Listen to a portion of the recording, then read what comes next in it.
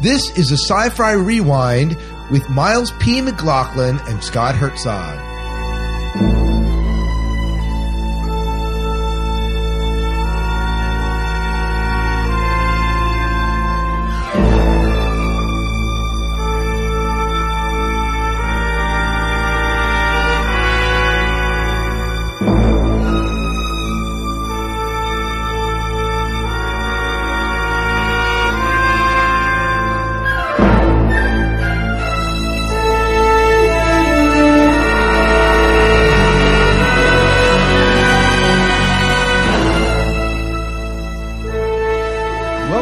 Sci-Fi Diner Podcast. This is the Sci-Fi Rewind, episode 19, and I'm one of your hosts, Scott Herzog. Good evening. I'm Miles P. McLaughlin, and we are with us tonight a very special guest, a very special guest all the way from Las Vegas. Is that right, JP?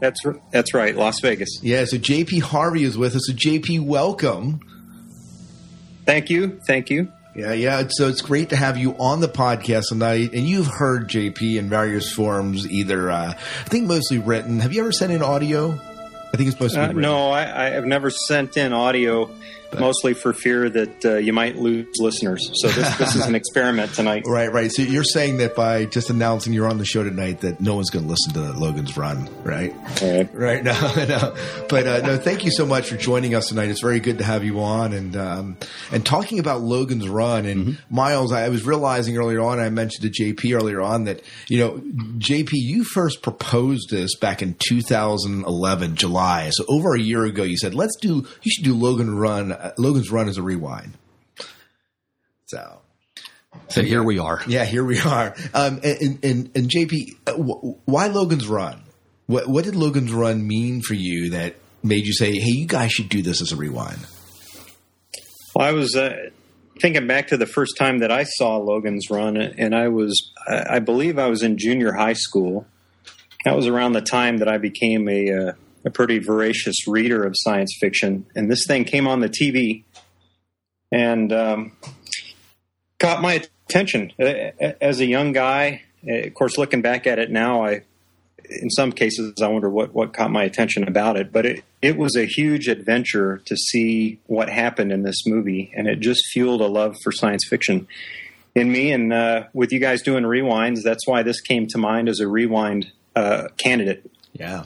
Well, I think it's certainly worthy of us looking back because I think there's a message that's still relevant today, even though the movie itself maybe doesn't hold up as well. Oh, yeah. I know my son watched part of it with me, and he goes, well, no one's running. So, well, I said, maybe not the parts you are watching, but I guess he was expecting like whiz-bang action like they get in, the movies that they watch today, and it wasn't quite that for him, so. But just a little bit we often start off looking at some of the stats. Before we do that, we do have our next rewind, and Miles is so excited about this movie. He cannot wait to do it. Miles, what rewind are we doing? Somehow something possessed John Moreau to suggest we watch Starship Troopers. Yes. Mm-hmm. Yes. But I will give it a fair watch. Yeah, we'll see how well that holds up. I remember not being real impressed the first time I saw this thing. I think it was The Bugs. The Bugs. Did you watch Starship Troopers, JP? I did, and that's another novel that I read back in the day. Yeah, great novel. Did you like the novel? I did, and in fact, that's another one of those genesis items for me in science fiction. And then I watched the movie, and my reaction sounds like it was a lot like yours. Yeah. Well, we're going to give this a fair shake. We're going to watch it again and see, if there's anything in it for us. I guess almost 20 years. Maybe it's a little bit less than 20 years since at least 15 years. At least 15 years. Yeah. And if you don't like it, you can blame John Moreau. So we love you, John, but. No, he did. To be fair, he suggested a couple others, but one of them we rewound, and another one I didn't want to rewind or something like that. But very good. So if you're want to get ready for our next rewind, you can do that by watching Starship Troopers. So anyways, the stats for Logan's Run, there actually wasn't a ton of information as far as how this movie did at the box office, but here's what it is said about how this movie came off. It brought, I think it caused, the budget was $9 million. Which is absolutely ridiculous in today's society. You never make a movie for $9 million unless it's paranormal, right? This would be like an independent movie, or something. But it made money. It grossed $25 million. That was 1976, right? Mm-hmm. Yeah. Mm-hmm. So June 23rd, 1976 is when this came out, and was filmed in Dallas, Texas, and that's kind of how it did at the box office. So it made money. I mean, what more are you going to argue about it, right? Sure. But that's about it. Nothing as far as worldwide gross or anything like that. Mm-hmm. So I guess maybe a good place to start out is maybe just let's get first impressions in the rewatch here. Mm-hmm. And Miles, why don't you go ahead and start out? You watched this. You had watched a movie before, right? Yeah, I have seen this movie before. You rewatched it here. So for me, there was a Logan's Run TV show for a short while. Oh, that's right. And I was familiar with that. I didn't watch all the episodes. And then sometime in the 80s, it was on TV. And so I had watched it then. And then my wife had gotten DVD a few years back, and her and I watched it again. And so, yeah, when you watch it, it's a fun trip. It's a fun nostalgic trip for watching something back in the mid-'70s. You could tell they're using a lot of models. You look at the sets and everything, the City of Domes. You could tell it's a big giant model, but really good for its time. I mean, and it captures, I think, kind of what we might have thought the future might be like, mm-hmm. with the domes, with the the trams, cars, whatever. And just kind of the look. So it did definitely capture the look of what we thought maybe the future could be like. And so it had that going for it. The electronic synth music, which was used a lot, evoked lots of memories of the time. But the theme of the story, that's something that's been, it's just something that's, it's explored a lot in sci-fi because we're all very interested in it. I mean, this is a post-apocalyptic society. Although this society looks like it's looks pretty good. We get, shortly as we get into the movie, we find out, things are not all as it seems. I mean, you see all these beautiful people. Well, that's because, they're only allowed to live to 30. So, Right. Yeah. Well, it reminds me a little bit of the movie In Time, a little bit with Justin Timberlake. They had, so many years, and then they were able to buy so many years beyond that, but they were all youthful looking at that point. So, I mean, you're right. This theme is kind of explored in sci-fi, and it's not just that, but the story of breaking out of conformity, is something that I think resonates with us today in a society where we're constantly being pushed toward conformity in some way, and just questioning why are we doing this way, and the answer is, well, that's the way we've always done it. This worked for us. Why? That's not good enough. Not good enough for some people. It's not good enough. They have to, why are we doing it this way? Why are we only allowed to be 30? Or why can't I know who my seed parents are? Right. And the questioning happens early on. We get a hint of Logan's character early on in the film as he's near the nursery. He thinks that one of these babies is his predecessor. I would guess. Yeah. And that's at least a hint of at the beginning here. Mm-hmm. JP, how about for you? I assumed you went back and rewatched this. How did this movie feel to you going back and rewatching it again? Well, I think like a lot of these, this one, I alluded to this earlier. Watching it again felt a lot slower. And I think as a child or as a young man, my mind filled a lot of things in. Like reading a novel, filled a lot of things in that I remembered being there that as I watched the movie, maybe weren't really there. Not key scenes or anything like that, but just the mind of a young boy is a wonderful thing. And And boy, the movie was stunning to me as a young guy. So watching it back through, especially compared to today, very slow.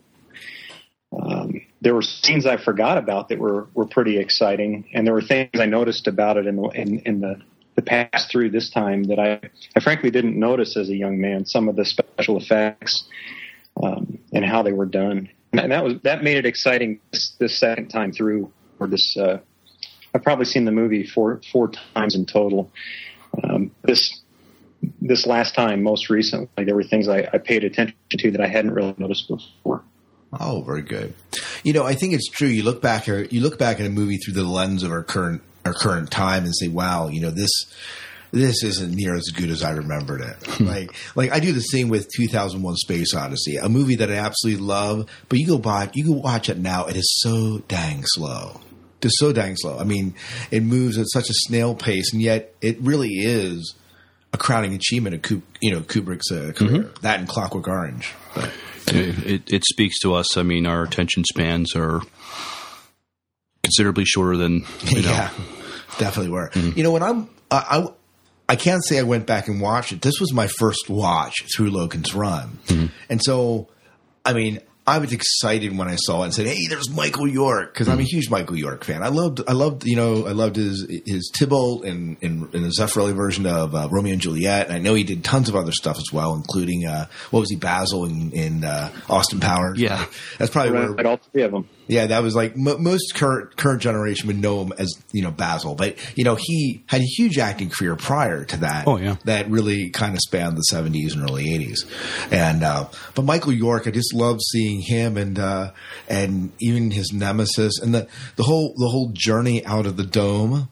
It was kind of an interesting journey, and it certainly was slow. There's no doubt about it. You look at the movie these days, and if you were to redo this movie today, it would move at a much faster pace. They would do something in here. I mean, there'd be a lot more running, as my son was missing in there, because they make it more action packed. See, the pacing. You talk about being slow. For some reason, the pacing didn't bother me. I just watching everything they were doing, watching the character moves between Logan and Jessica. Experiencing the outside world, and then meeting the old guy towards the end. I guess by today's standards, it's a slower pace, but for some reason that just didn't. I don't know. I didn't think to myself, "Wow, this is a slow moving movie." But yeah, and they do a good job with the central characters here really being you're following three people in their journey, right? If you don't include the old man. Mm-hmm. And I guess the computer, the city, kind of is its own character of sorts. Right. And so we're kind of alluding to my next question: how does this movie really hold up over time? And I think maybe a part of it is how is it relevant yet, or mm-hmm. if there's a relevance to it. So maybe we can start kind of talking at this way. And JP, do you care if I put you in the spot here? How do you feel looking back at you watched the movie 4 times? How does this movie hold up now? Maybe not just in look. Let's talk about look as well, but also maybe in message. Wow.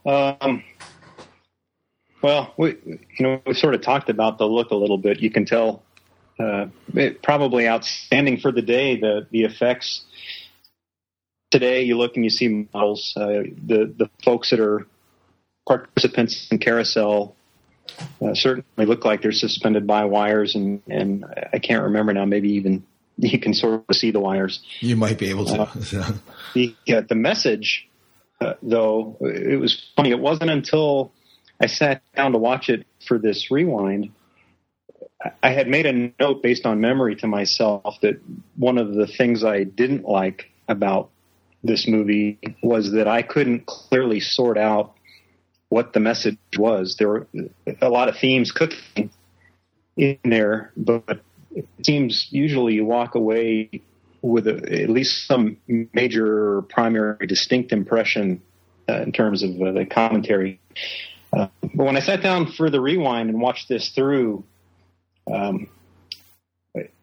I thought a message, and I can mention it now, or we can come back around to it. But I thought it was a pretty clear message, at least for folks that grew up when I did, that I certainly didn't see as a little guy, And because of the time spent before I watched this movie again, I never really gave it any thought. But there was a very relevant theme to the 70s and the 80s. I thought that was sort of a primary message in the movie. Mm. And I that now, or we can come back to it. Oh, it doesn't matter. We can certainly talk about it now. Go ahead. Why don't you mention it now, since we're kind of bringing it up? That's fine. Well, you had mentioned the robot, the government. There was a faceless government running this city that looked had all the appearances of being a paradise. Of course, there's outside, which we see in the second half of the movie. In fact, Jessica, when they get out there and sees how apparently dirty and wild it is, says, "I don't like outside." But there were clearly themes about what appears to be so and what's actually so. Freedom versus totalitarianism runs through the whole movie, I thought.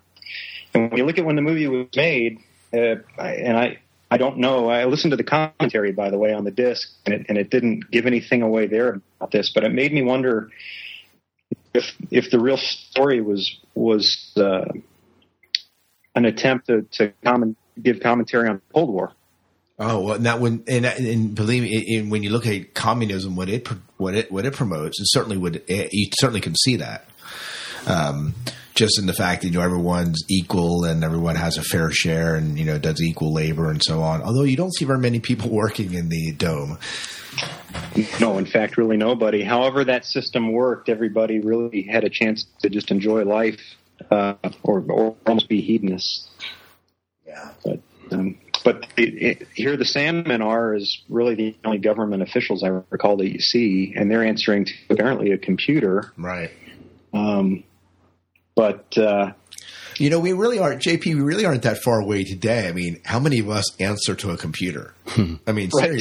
Seriously. I mean, our phones buzz and we get an email or we get a text message, or we're sitting down at work in front of our laptops and our screens, and in a lot of ways we kind of become a society where we do kind of answer to the great machine. Well, a lot of how my supervisor communicates to his employees is either email or text. Yeah. I mean, nature of my job, there would be days or even weeks I might not see my supervisor, but he can still keep track of us through other means. So the government becomes a little bit, in a sense, the government in our immediate lives is kind of faceless in some ways because you aren't doing stuff face to face. True. So, but this brings up a greater question, JP, that I think that you're kind of hinting at, is the disconnect from our lives and how comfortable we are in our lives from that, and the way the government seems to kind of pander it, and what's really going on outside of it is kind of maybe a message that may be relevant today, I think. Right. So back to the inside the dome versus outside, or utopia and dystopia. And what's funny is you go into the movie thinking you're looking at a utopia inside the dome, chaos, almost dystopia outside the dome. By the end of the movie, you're not sure that you may have it backwards. Oh, yeah. Well, yeah. And I think that, you look at, this will get very, socioeconomic or it's not meant to be political, but, you think of America, how, what do we, I forget, how much of the world's resources that we consume, and you step outside of America and you see a whole different world, right? And in a metaphorical sense, we kind of live inside this little dome wall that we have certain expectations about the way things work and the way things happen. But you step outside of it, it's just not quite. I mean, you probably saw that. You traveled, JP. You've traveled outside the U.S. and have lived outside the U.S. I have, yeah. Yeah. So I mean, there's just it's just not. Things don't work quite the way we think they should. So, go ahead, Miles. So, a lot of ways I think to apply the broad theme. We can, as Americans, at least the three of us. I know they're listeners from all over the world, but as Americans, we can examine our own culture, and then, like you talked about, going to other places, especially non-Western countries, and you quickly start to see dramatic differences. But I don't know that Logan's Run or Nolan, who wrote the book, I don't know that was. I think he was painting a broader picture than trying to get Americans or Brits to look at their own countries. I do suspect, though, like I mentioned, that he was an adult living in this new Cold War that was raging, threat of nuclear war, and somehow that I believe he very gently wove that through the entire movie. Yeah, that would not surprise me at all. Not surprise me at all. Miles, how about for you? Or did you answer this question about themes and how it holds up? No, I agree with a lot what JP says as far as themes it explores. And another thing I think it explores is the idea of life ending at 30. There's been talk of what to do with our elderly. I mean, we have nursing homes, retirement homes. We're living longer with modern medicine and everything like that, and this is explored how long should people be allowed to live? Don't people get to be a burden on society after they've reached a certain age? And what this movie does is, we'll cure that problem. The age will be cut off at 30. So it reminds me of there's an episode of Star Trek Next Generation. I don't remember the title of it, but in that there was a planet where the cutoff was age was 60, and they had this ritual called the Resolution, where somebody would, they would have this ritual suicide, but at the same time, celebrate their life with their family and friends. And, this was one way to, they said, give dignity to life by not, this is the year we this is when life ends, and, this person's dignity is still preserved, but, the longer they live, they can always, the danger of being a burden to society or whoever. And so I think this movie kind of explores that a little bit by just, limiting the age of a person allowed to live, and maybe even also the idea of population control. I mean, I don't know if that's maybe back then it was more of a thing, but just, should we, control the population as far as, how many, births or whatever. I mean, there's countries in the world where that is controlled. Some of the old communist countries where, you're only allowed to have one child or two children because of it. Just so some of the more maybe controversial subjects that we wrestle with, I think are kind of explored in this movie too. Yeah. And there's no doubt that's there, and I think the question of what we do with our elderly, and I guess maybe the question is why 30. And I don't know, JP, in the book that you read, does he cut the age off at 30 as well? 21 is what I remember in the book. 21. So it's almost like they value the experience of the growing up, the teenage years, are in the case of the movie up till 30, but they don't allow people to really gain wisdom. I mean, can you think, beyond 30 and 40 people, you consider our older people wise, or at least we think we are sometimes. And, but this whole idea of packaging the elderly and putting them away, is kind of interesting. Well, you mentioned something interesting. Just maybe if people can't reach a certain age, they won't reach the age of questioning, of questioning and doubting. If everything is given to you, and if you can, there were some people in the movie working, and so so if you had a job, but at the same time your housing was provided, basically you had it really good. If you're only allowed to live to be a certain age, you're not going to have the life experience. At least a lot of people are not going to have the life experience to have the wisdom to question the status quo. Oh yeah, absolutely. Absolutely. Hey, Miles, wasn't that TNG episode was Half-Life, wasn't it? That might be the name. Yeah, I'll have to look that up. Yeah. Yeah, I'm struggling to remember it, but I remember that as well, where folks were taken out at 60. Yep. Yeah, I remember that episode as well. Mm-hmm. There's a lot of hat tipping to Star Trek in general. in this movie too. So it's funny. It encourages me, Miles, because you're the encyclopedia that you're already thinking of Star Trek references. Yeah.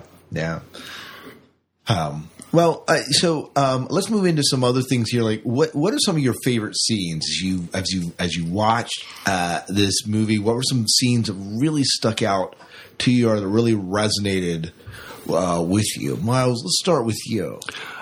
I won't call it a favorite, but it did resonate with me. Just the first carousel scene. People go in this amphitheater, and the people that are going to, I put my hands in quotes, be renewed. They've lived up to 30 years, but they have these creepy hockey masks on, and maybe I just got sucked in. I wasn't looking for the the harness strings where those pulling them up and stuff. I just saw these people floating around, and they'd explode. And everyone would clap and cheer. Yay! Look, the Ring Reborn. I mean, some of it looked kind of cheesy, but just watching the people in the crowd, just kind of, they're so brainwashed into thinking this is a good thing that But these people that being blown up, I mean, they're just being killed. I mean, there's so.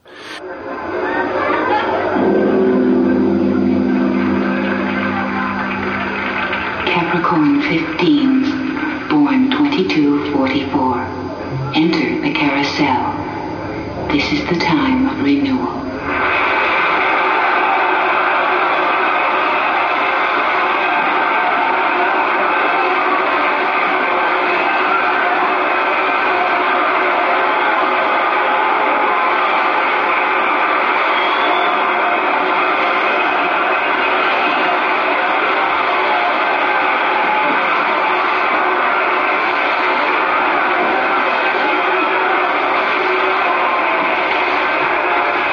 Be strong, and you will be renewed.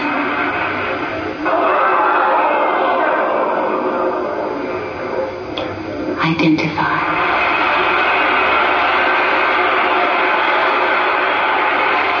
Rise.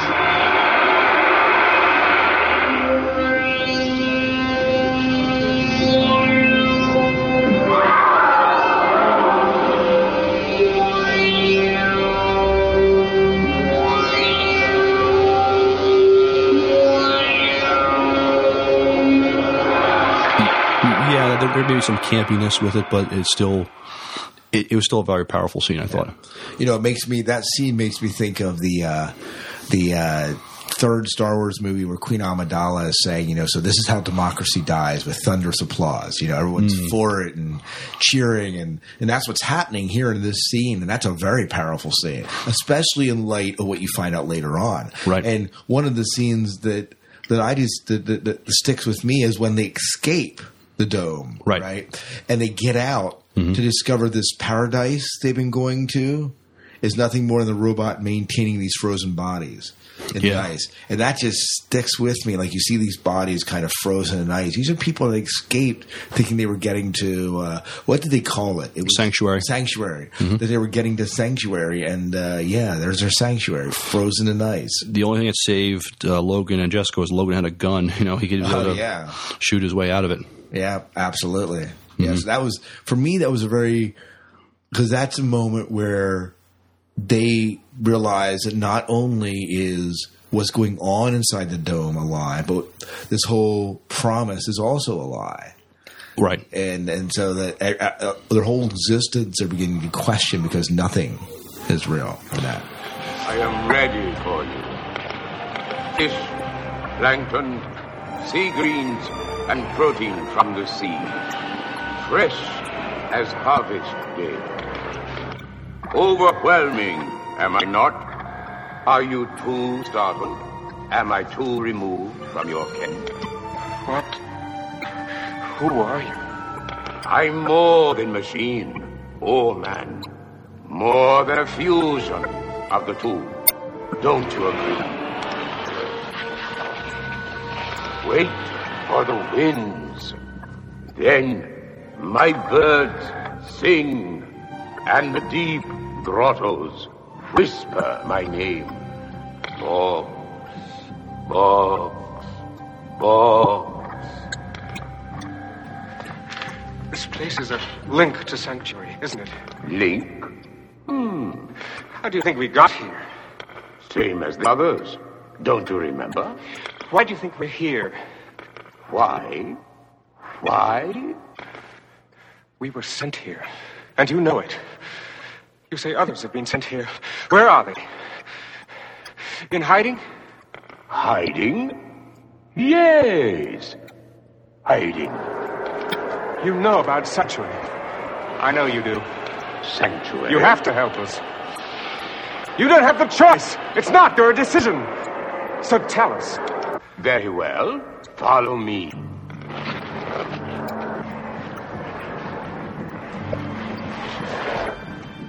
This way.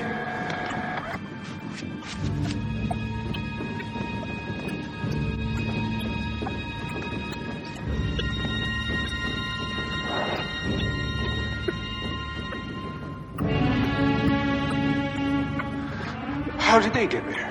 Regular storage procedure. The same as the other food.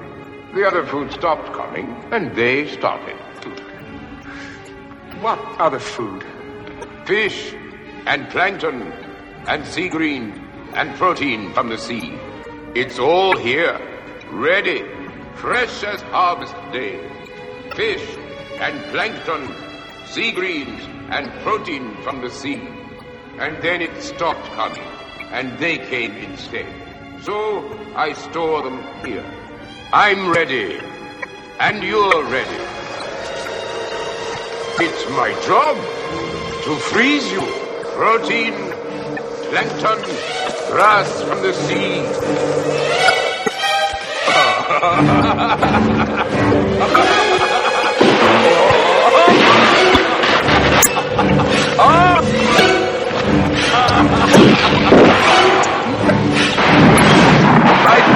Yeah, even Sanctuary is a myth. Yeah. Mm-hmm. How about JP for you? What was a scene for you that stuck out that was really powerful? The two of them really. One is, as Miles mentioned, the first time you see Carousel, that was almost terrifying. To me, the first time I saw the movie, and so sterile. The second one, which is the one that stuck with me the longest between the original viewings of the movie and the ones for this, was the first time they step outside. So they're done in the ice caves. They fought the robot, and they make it outside, and the color of that world, and as scary as it was for the characters, that lays out in front of them was just stunning to me. And I had mentioned earlier adventure. For me as a young man seeing this movie, that was the most significant part of the adventure, was when they saw for the first time what laid outside the domes. Yeah, absolutely. Absolutely. Miles, any other scenes for you? Oh, sure. There's when when Logan and Jessica, well, I'll back up a little bit. When Logan is first given the mission to infiltrate the runners, he becomes a runner himself, right? First, he's scared because the computer, first he says, I'm only, a 5, and well, the computer can remedy that. I mean, just, forge, when he was born, and, he goes, well, I will get my years back, won't I? I mean, it's so like, there's no answer to that. Yeah. The computer doesn't answer back. There's no, so he gets a sense of his, mortality. Yeah. Now, he was questioning early on, but now he is really questioning the system. And so, well, it's funny because the computer tells no one but him, right? Yeah, because his friend Francis has no idea. Yeah, the computer gives him, the information. Like the rest of the Sandmen don't know a lot of stuff going on with the runners, but the computer knows, a lot. And so the symbol, how many runners are unaccounted for, and so when he first gets the mission, that's kind of a poignant scene. I mean, the technology looks very dated by today's standards, but it's still Logan's reaction to the whole thing. Yeah. I think for me, the scene that follows a JP scene from them stepping outside is when you first see DC, and DC has been decimated, and all your familiar landmarks are either broken or torn down, or you see the Lincoln Memorial covered with vines. But then also the reactions to seeing Lincoln with a beard, right, are, of course, when they run into the old man who's obviously senile, but is an old man, and the fascination with that. Right. It's just a great scene, and brings truth, a sense of somehow through that Logan and Jessica Six, they gain a sense of revelation and truth through that. There's also the scene in the graveyard where they see these names and numbers, and they're not sure what that is. Oh yeah, absolutely. And what's a beloved husband, beloved wife, and because the relationship. I mean, I guess the relationships in the City of Domes is. Nobody, I think, is anybody's monogamous. It's just JP said it. They're hedonistic. They're hedonistic. Yeah, so. Babies are born in a probably a test tube or something. They're grown in a test tube, and then mature. We don't know. We're not told. I would assume what they do is they probably just take cells from men and women, and then just kind of, Well, you don't see anyone pregnant. You don't see anybody pregnant. So it's not that there's not sex. I mean, yes, because Michael York's character, Logan, kind of calls up this Jessica Six as a hooker, right? Kind of, or at least initially. Right. Yeah. JP, how about for you? Any other scenes kind of stick out for you? The scene, and it tethers to this discussion we're having. Death inside the Dome City is very clean. You'd mentioned seeing grave markers and not knowing what they were, seeing Peter Ustinov's character and being fascinated by wrinkles and a beard. Oh yeah.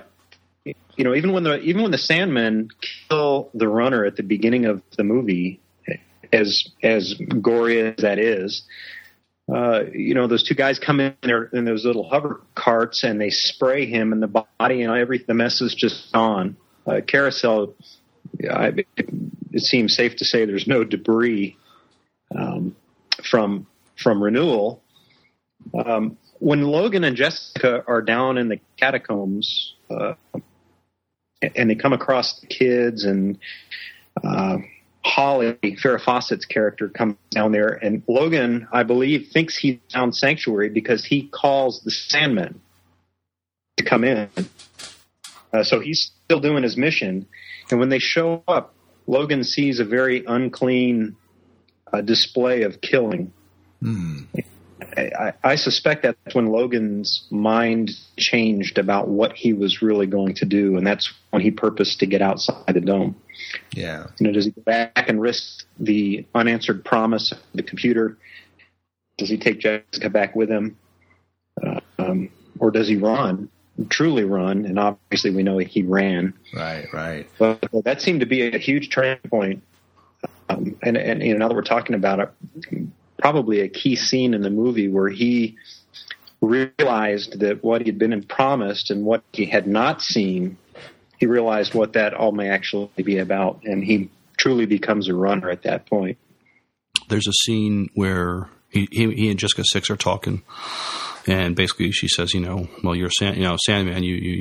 Or no, she said one of her friends was killed by a Sandman. And he goes, well, I've never killed anybody. I've terminated runners before, but she says, but so he can't, he's not putting.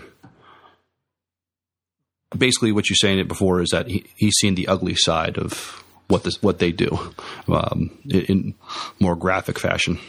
Well, this is even interesting. It's interesting. You put a quote to the show notes where it says Logan and Jessica are having this conversation. He says, "Killed? Why do you use that word? Isn't that what you do? Kill? I've never killed anyone in my life. Say I'm going to terminate runners. What's your name? The idea that kill is such a dirty word, and they don't kill anyone. They just terminate, which is such a clean, and less obtrusive word.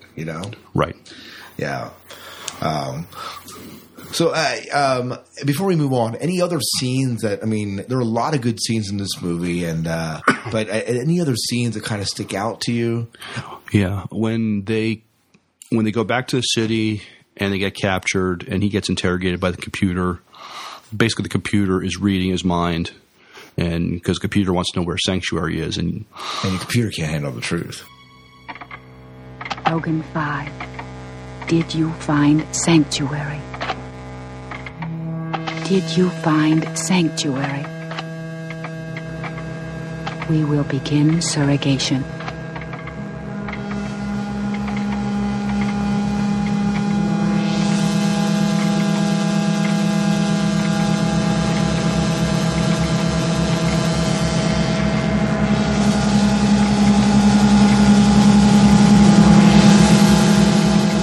Your surrogates are engaged.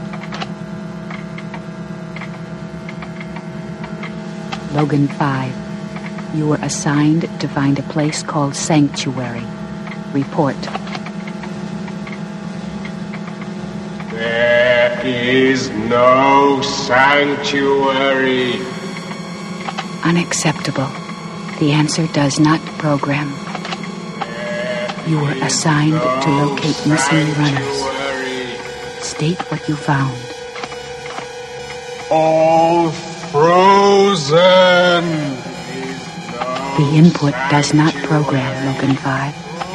You may not resist. An old man. You must not resist, Logan 5. Did you find Sanctuary? No sanctuary. An old man. You broke city seals and went outside. Confirm outside. All ruined, exposed.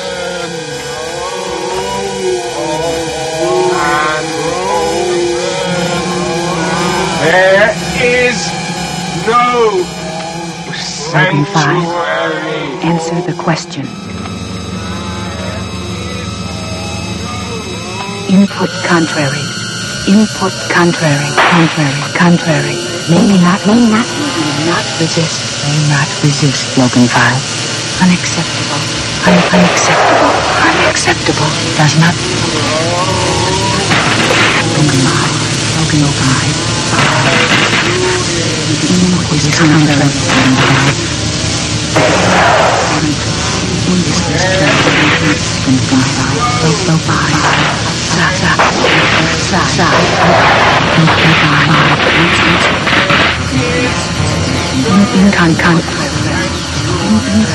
Input contrary.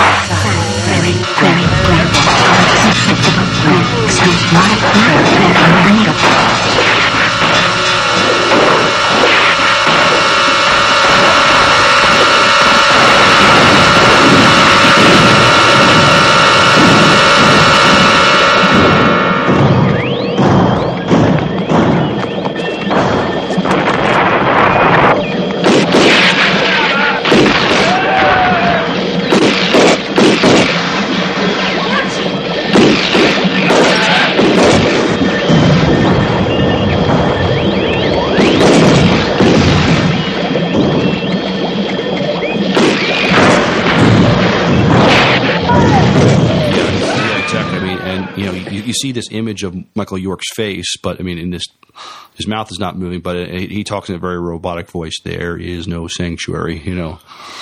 And that's because there isn't, and the computer wanted him to root it out and deal with it, and so that was but yeah, the computer starts malfunctioning after a while. Yeah, because of it. Mm-hmm. Yeah. The other scene that, one of the things that I want to say that this isn't necessarily a significant scene, but I watched this movie on a high definition. Mm-hmm. So all the models you guys were alluding to earlier on, the little monorails or trams that they had, the domes, you could tell they were models. Absolutely, you could do it in standard definition, but it really showed on the high definition. Oh yeah, yeah. But anything else, JP? Before we move on, we're going to talk about maybe some quotes or the actors next. No. Okay, well, let's move on into I guess into some actors here. So we have some some fairly well-known actors here. Michael York, how does he do at carrying out Logan and portraying Logan here? JP, let's start with you this time. Well, I'd mentioned I looked at the commentary, so I can't claim to be all that smart about some of this, but they had mentioned in the commentary that John Voight was originally intended to play Logan. Okay. I looked him up, and I can't imagine that. I thought Michael York was outstanding. I don't know who else could have played the part, honestly. Yeah, and I don't know either. When I see Michael York, I mean, he is that Logan for me. In fact, knowing that he was in the Austin Powers movies didn't undo the goodness of him being Logan. Yeah. So I suppose there are those who have seen this movie only recently, or will see it after the rewind, that will forever see Basil playing Logan as opposed to the other way around. Yeah. And how about for you as far as actors go? I thought Michael York was good for this part. And I thought the guy who played his friend Francis, Richard Jordan, and he was in the original Dune movie. Yeah, he was in Dune. He's got a very impressive resume. He was in Dune. He was in Hunt for Red October, Gettysburg. I mean, he's been gone from us for a long time. He passed away in '93. Right. But I thought they played off each other real good. It was, you had one guy sort of questioning the system, and the other guy trying to tell, not to question the system and just go with the flow. And watching him go after Logan and Jessica, I mean, even though all he saw, I mean, he tracked them to DC. He still was going to, follow orders. Oh yeah, absolutely. And I really liked their relationships, but I mean, I tell you what, I had to kind of shield my son's eyes because he watched part of this with me when they have that final battle. Mm-hmm. It compared to the rest of the movie, and we talk about how killing was kind of this clean thing. Well, when he kills Francis, it's brutal. Like there's some pretty hard hitting. I mean, granted, it's all fake. It looks fake now, but it looks pretty brutal for my 5-year-old. Yeah. Oh yeah, for a little kid. But he's he gets his head busted open with a flagpole, and yeah. And as far as Jenny Gutter, the lady that played Jessica Six, she was in Avengers. Yeah, she was one of the council members. Yeah, one of the. You're good. Yeah, wow. I was kind of like, hey, look, Avenger girl, right? Mm-hmm. Not that I would have recognized her, but I mean, she's aged, obviously. But she's had a long career. Mm-hmm. Long career in that. And they're really the significant ones. I mean, who played the old man? The actor's name is Peter Ustinov. Oh, yeah. He's a 2-time Academy Award actor. And he just died not that long ago. Yeah, 8 years ago. But he was, he had a career, well before Logan's run. But I thought he was good too. I mean, it was obviously the life of this guy was a very simple life. There's lots of cats, but I guess he was looking forward to more people being around, and so it was interesting watching him go with Logan and Jessica back to the city. Right. Any other acting moments or notables in this? I mean, we have Farrah Fawcett, right? You have to mention Farrah. Yeah, you have to. And this is not her first role. I mean, she was in a lot of stuff prior to this and a lot of stuff after it. But yeah, you kind of do mention her, right? And she, of course, died 3-4 years ago, 2009, I believe. But yeah, her role really wasn't huge in this movie. No, she was like a nurse at this plastic surgery place or whatever. But another actor, the character looks very silly by today's standards, but the actor's name is Roscoe Lee Brown. He's an African American actor lots of voice work, but a lot of 80s sitcoms, soap, the Cosby Show, lots of stuff. He's got a very unmistakable voice. But I mean, the robot by today's standards definitely looks kind of very campy. Oh yeah. Logan even calls him Box, but I when I heard the voice, I thought I recognized it, and so yeah, this guy's been in tons of stuff. Yeah. So he was another standout. Very good. Well, let's move on. Miles, you threw a bunch of quotes here. Let's go ahead and get started with you here and the quote thing. What were some of the quotes or things that stood out for you in this movie before we kind of move into some trivia and then some listener feedback here? Well, the first dialogue, I like the opening of the film where they kind of give you a little bit of background on what's going on. Just telling you what the world they live in. But the opening dialogue, you get a hint of like Logan questioning. Logan is tapping on glass in the nursery. He says, "Wake up," and Francis comes. "Logan, you were here. I couldn't believe it when they told me. What are you doing?" Logan says, "Logan's 6. Well, it's not every day that they authorize a new Sandman. I'll tell you, Francis. That's him." Well, maybe not. What does it matter? Anyway, he isn't yours anymore.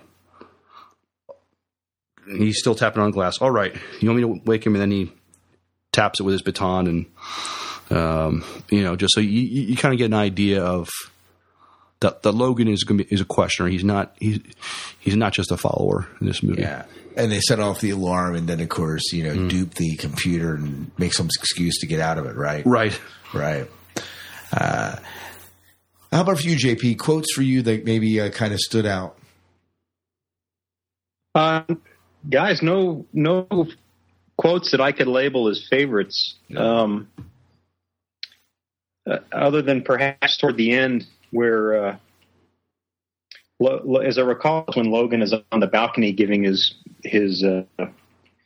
can't really call it a speech. He was almost in a panic, it seems, and He says, he's shouting, "The life clocks are a lie." Oh yeah, powerful. There is no renewal, and that was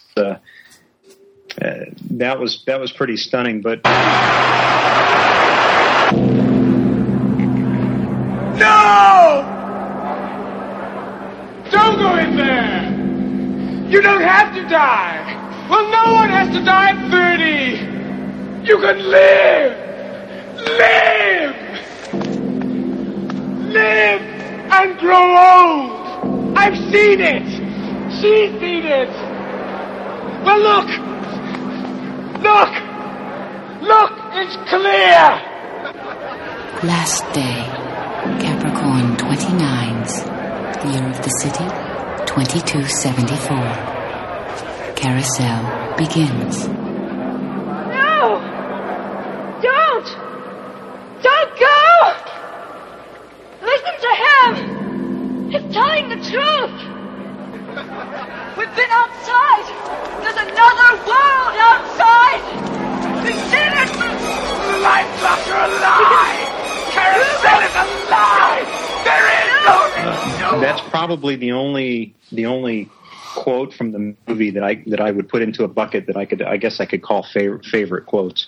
And I would say that this movie is not necessarily quote heavy; it's more idea heavy. I would say, if anything. Oh yeah, yeah. I mean, one of the things I did want to, and this is maybe a little bit of a tangent here, but let's go ahead and take it. It reminds me a little bit of The Matrix. They're living in a dream world, a world that's not real, and when Neo gets outside of it, he discovers the truth of it, and he enters back into it to liberate. Mm-hmm. And there's a little bit of that Matrix-esque feel to this. Of course, totally not modernized, but the idea is there. Well, right. In fact, Jessica, as I had mentioned before, you see a little bit of that in her when they get outside. Yeah. And they're cooking over fire or whatever, and she said, "I don't like outside." Yeah, that's a great line. Yeah, but it's very, again, there are a lot of quotes Miles has here, but a lot of them are just dialogue, yeah. Just one-liners. Run, runner, run. But Well, very good. Anything else you want to talk about the movie? I know you said Jerry Goldsmith did the movie music, and he, of course, is known for track music and other stuff, right? Mm-hmm. But I don't call the music as being extremely memorable here. It does what it needs to. It's a good companion to the movie. It's not, it's not like not a strong theme necessarily. No, and maybe. I don't say forgettable to be, to speak ill of it. It's just, it does what it needs to for the movie. Oh yeah, definitely. How about for you with the music, JP? The music didn't take me out of the story, and I'm not humming it. Yeah, well, so there you go. That probably says enough, and I would be with you in the same way.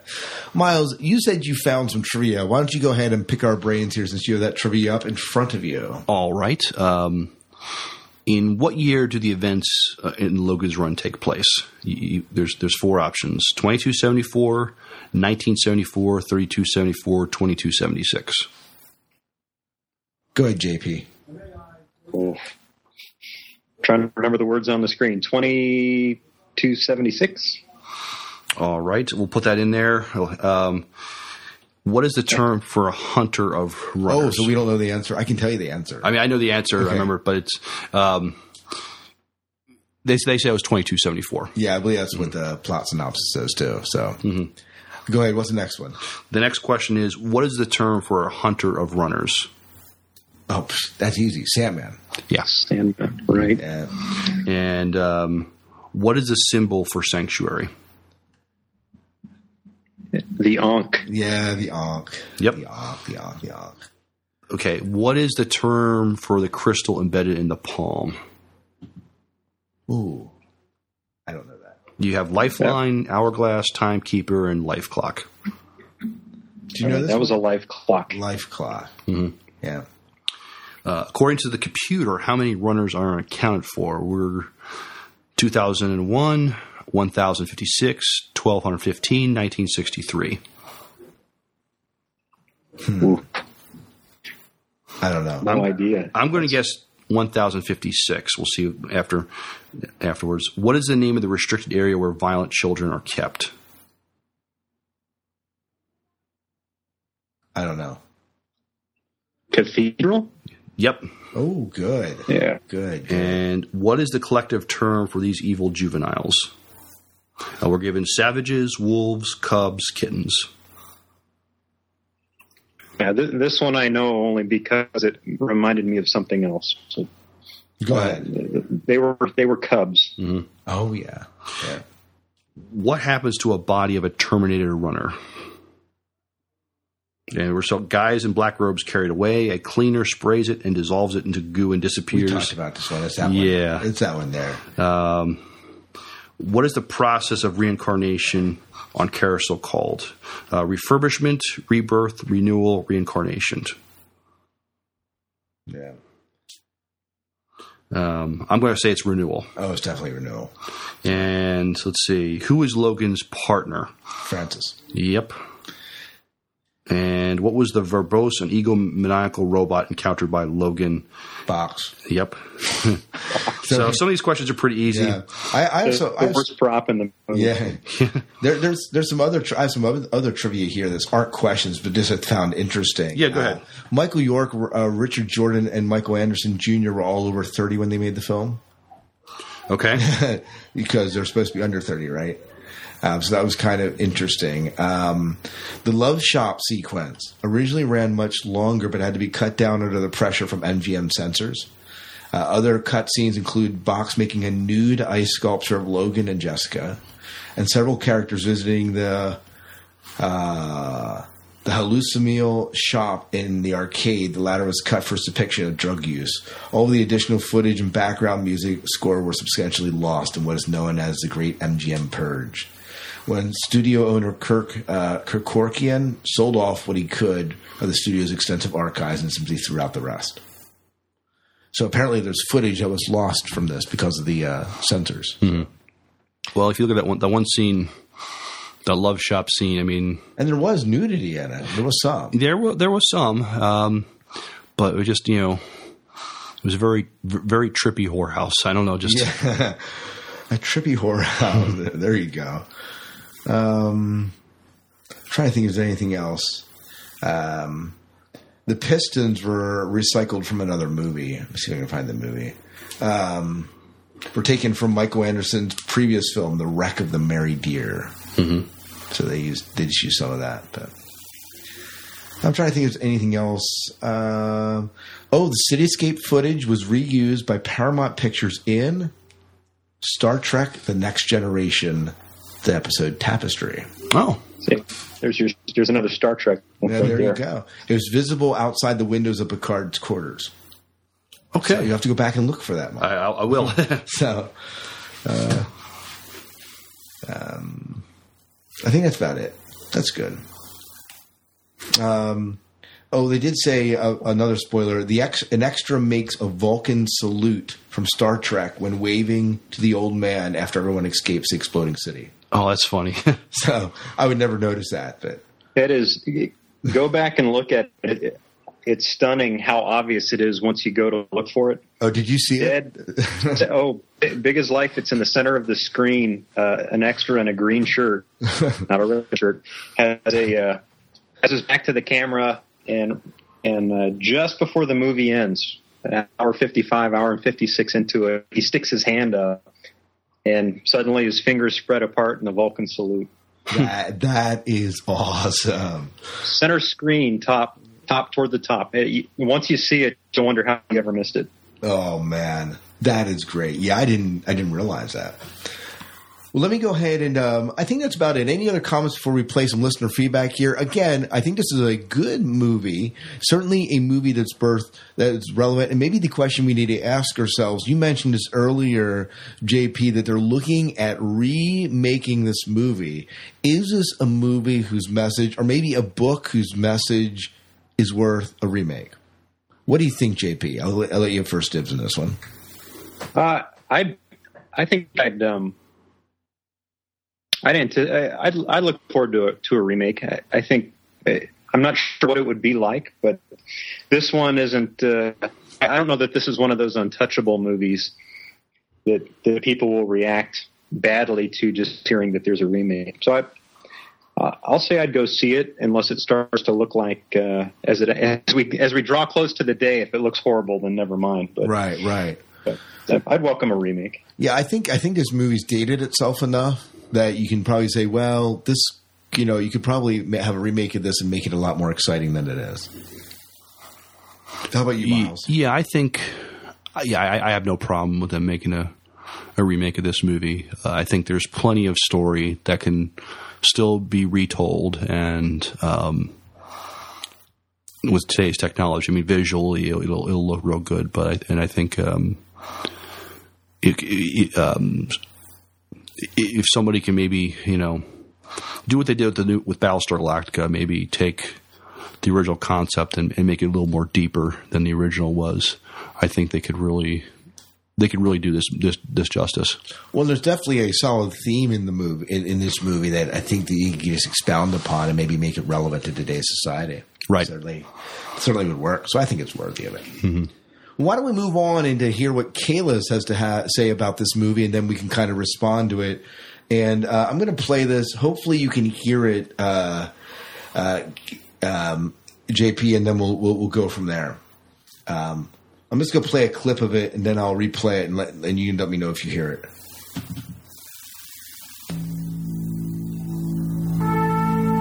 Can you hear the music, JP? Sure can. Okay.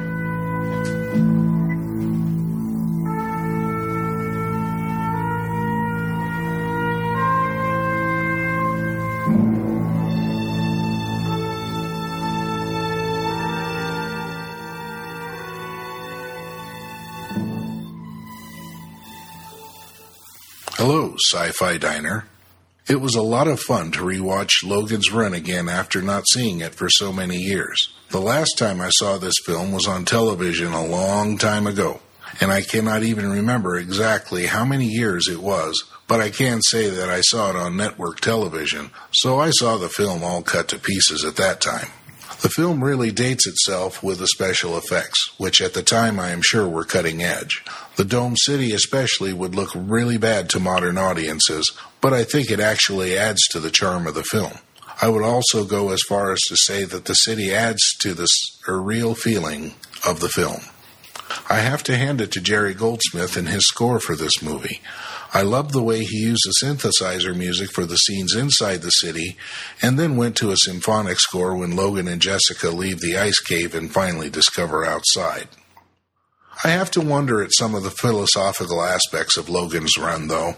I did some reading about the film and didn't find any philosophical views, and I don't know if any exist. So I will venture forth and present a couple of my own views and listen for your comments. I think the film has two main themes, those being rebirth and faith. The film starts with the image of an infant with a life clock that was crystal clear, denoting innocence perhaps. Later in the film, Logan and Jessica's life clocks also become crystal clear after they have entered the real world. So perhaps, as they emerge from the cave into the world that they are not familiar with, they are actually reborn in effect. After Logan meets Old Man, he learns about the lost emotions of humanity, especially the emotion of love. So our protagonists are reborn and emotionally become mature thanks to the wisdom of Old Man. As far as the theme of faith is concerned, as a Sandman, Logan would have to have faith in the system that dictates that he must admit himself for renewal in Carousel. His faith was first shaken when he was sent to find sanctuary by the computer that ran the society. Logan is told that 1,056 runners are unaccounted for. He argues that there must be a mistake and that some of them must have been renewed on Carousel. The computer insists that the number is correct, and this is when Logan begins to see that the system he has placed his trust in is flawed. This is confirmed when he reaches outside and finds that he can control his own destiny rather than leaving it to a machine. One aspect I wondered about was if there was any significance to the use of T.S. Eliot's poem Old Possum's Book of Practical Cats, which most of us know from Andrew Lloyd Webber's Broadway musical Cats. One has to also keep in mind that Logan's Run was filmed long before the advent of Lloyd's Cats on Broadway.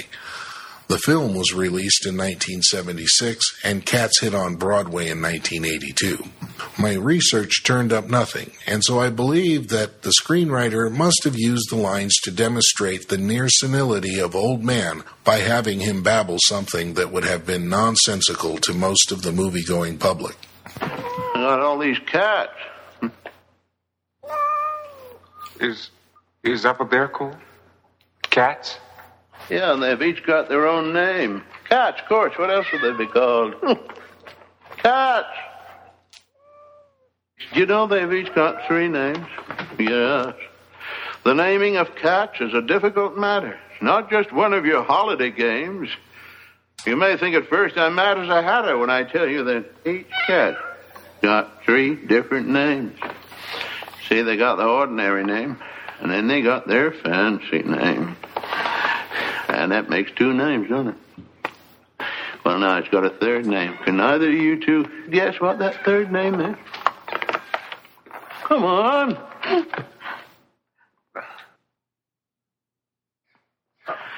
Above and beyond, there's one name that's left over, and this is the name you never will guess. It's a name no human research can discover, but the cat itself knows. And never will confess, will you, Henry? Gus was the cat at the theater door. His name, as I should have told you before, is really Asparagus. But that's such a fuss to pronounce, we call him just Gus.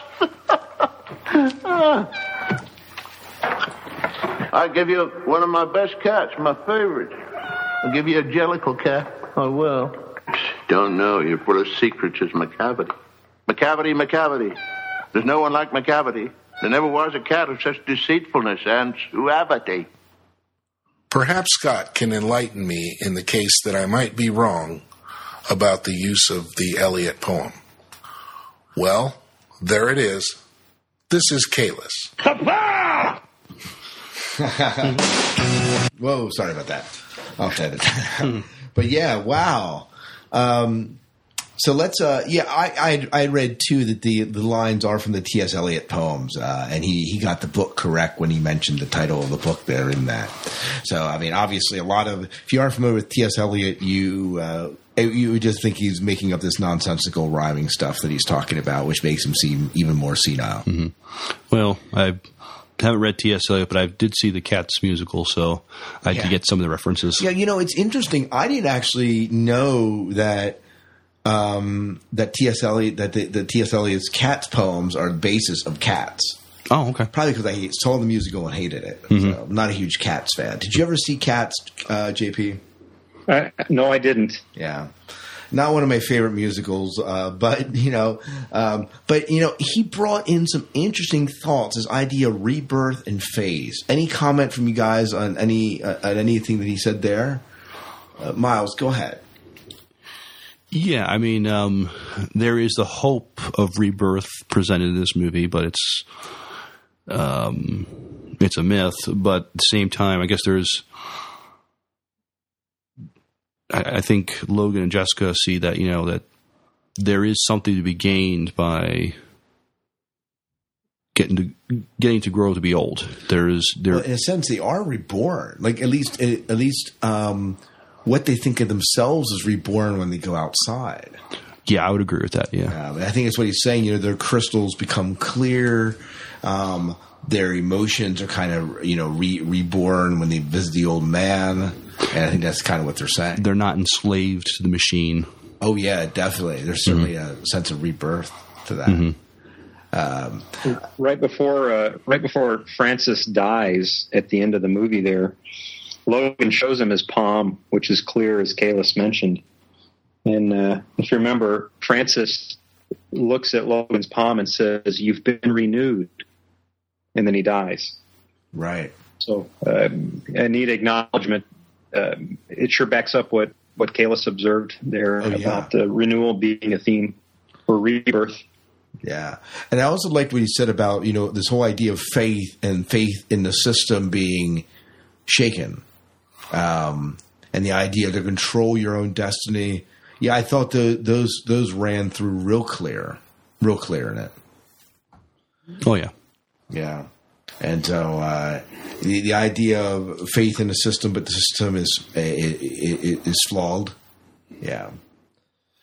There's certainly a lot of parallels you could say to any government or government in the world right now, or faith in our financials in almost any country you're living in right now. So maybe it had a slightly 1984 feel as far as just. I mean, the government is basically the computer, but it's his faith. But it is watching like Big Brother. Yeah, exactly. So you do have that Big Brother kind of feel to it, certainly. And he mentioned. Did either of you guys see Aeon Flux? Oh yeah, yeah, yeah, absolutely. Not that they're completely similar stories, but to me, watching Logan's run this time through reminded me of the latter part of Aeon Flux when they get outside the wall.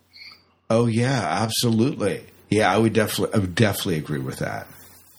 Definitely agree with that. Away from the government's control, and just interesting that theme. Well, I suppose it's not an uncommon theme. No, it's not. And yet somehow it's fascinating. I think this theme continues to resonate in sci-fi because we look at our world around us and say, what if this is not exactly what it seems? Mm-hmm. We kind of play with that idea. What if in some way where the wool is being pulled over our eyes to some degree? Oh yeah. So yeah.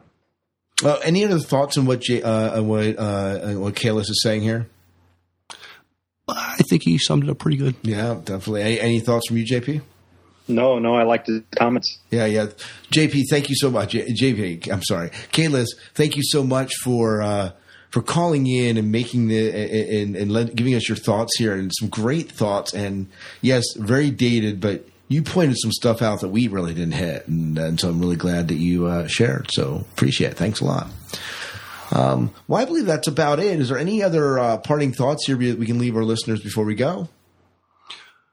There's still a treasure trove of some old sci-fi movies out there that definitely, if they don't hold up, they at least bear rewatch. And there's still something to like Starship Troopers. Oh, maybe not. We'll find out. We'll find out in that one. That remains to be seen. Yeah. But that bear to be watched, and there's something to get out of it. Yeah, absolutely. And JP, how about for yourself? Any last words here? Well, I had teased that I saw several links to Star Trek. I'll just give you those real quick. The handheld scanners that the Sandmen use, I thought were very similar to tricorders from the original from all the Star Treks, perhaps. Okay. The cathedral scene with the kids, the Cubs, reminded me of the original series, season 1. The episode was called Miri. Oh, yeah. Where, interestingly enough, the kids referred to the adults as grups, similar sounding to Cubs. And then, Miles, you had mentioned the TNG episode that I think was called Half-Life. Scott, you had mentioned the music having a Trek tie, and then the cityscape. So I don't know, but I suspect that the folks that put this movie together were fans of the original series. Yeah, wouldn't surprise me. I don't know. I didn't do any research on that, but yeah, it wouldn't surprise me at all. Well, we appreciate everyone joining us for this trip down memory lane. In some cases, for me, it was new, but trip down memory lane at Logan's Run. And again, next month, we are doing Starship Troopers. And so if you want to join us, September 4th is the date that we're planning on putting that one out. We're going to be recording that one with John Murrow. And you'll be able to hear his thoughts on Starship Troopers. JP, thank you so much for joining us tonight to talk about Logan's Run. Guys, thanks for having me. This was fun. Yeah, it was good. It was fun having you. Yeah, it was definitely. Miles, thank you so much for joining us tonight here. Sure. And I believe that's about it. So until next time. Good night and good luck. And we will see ya.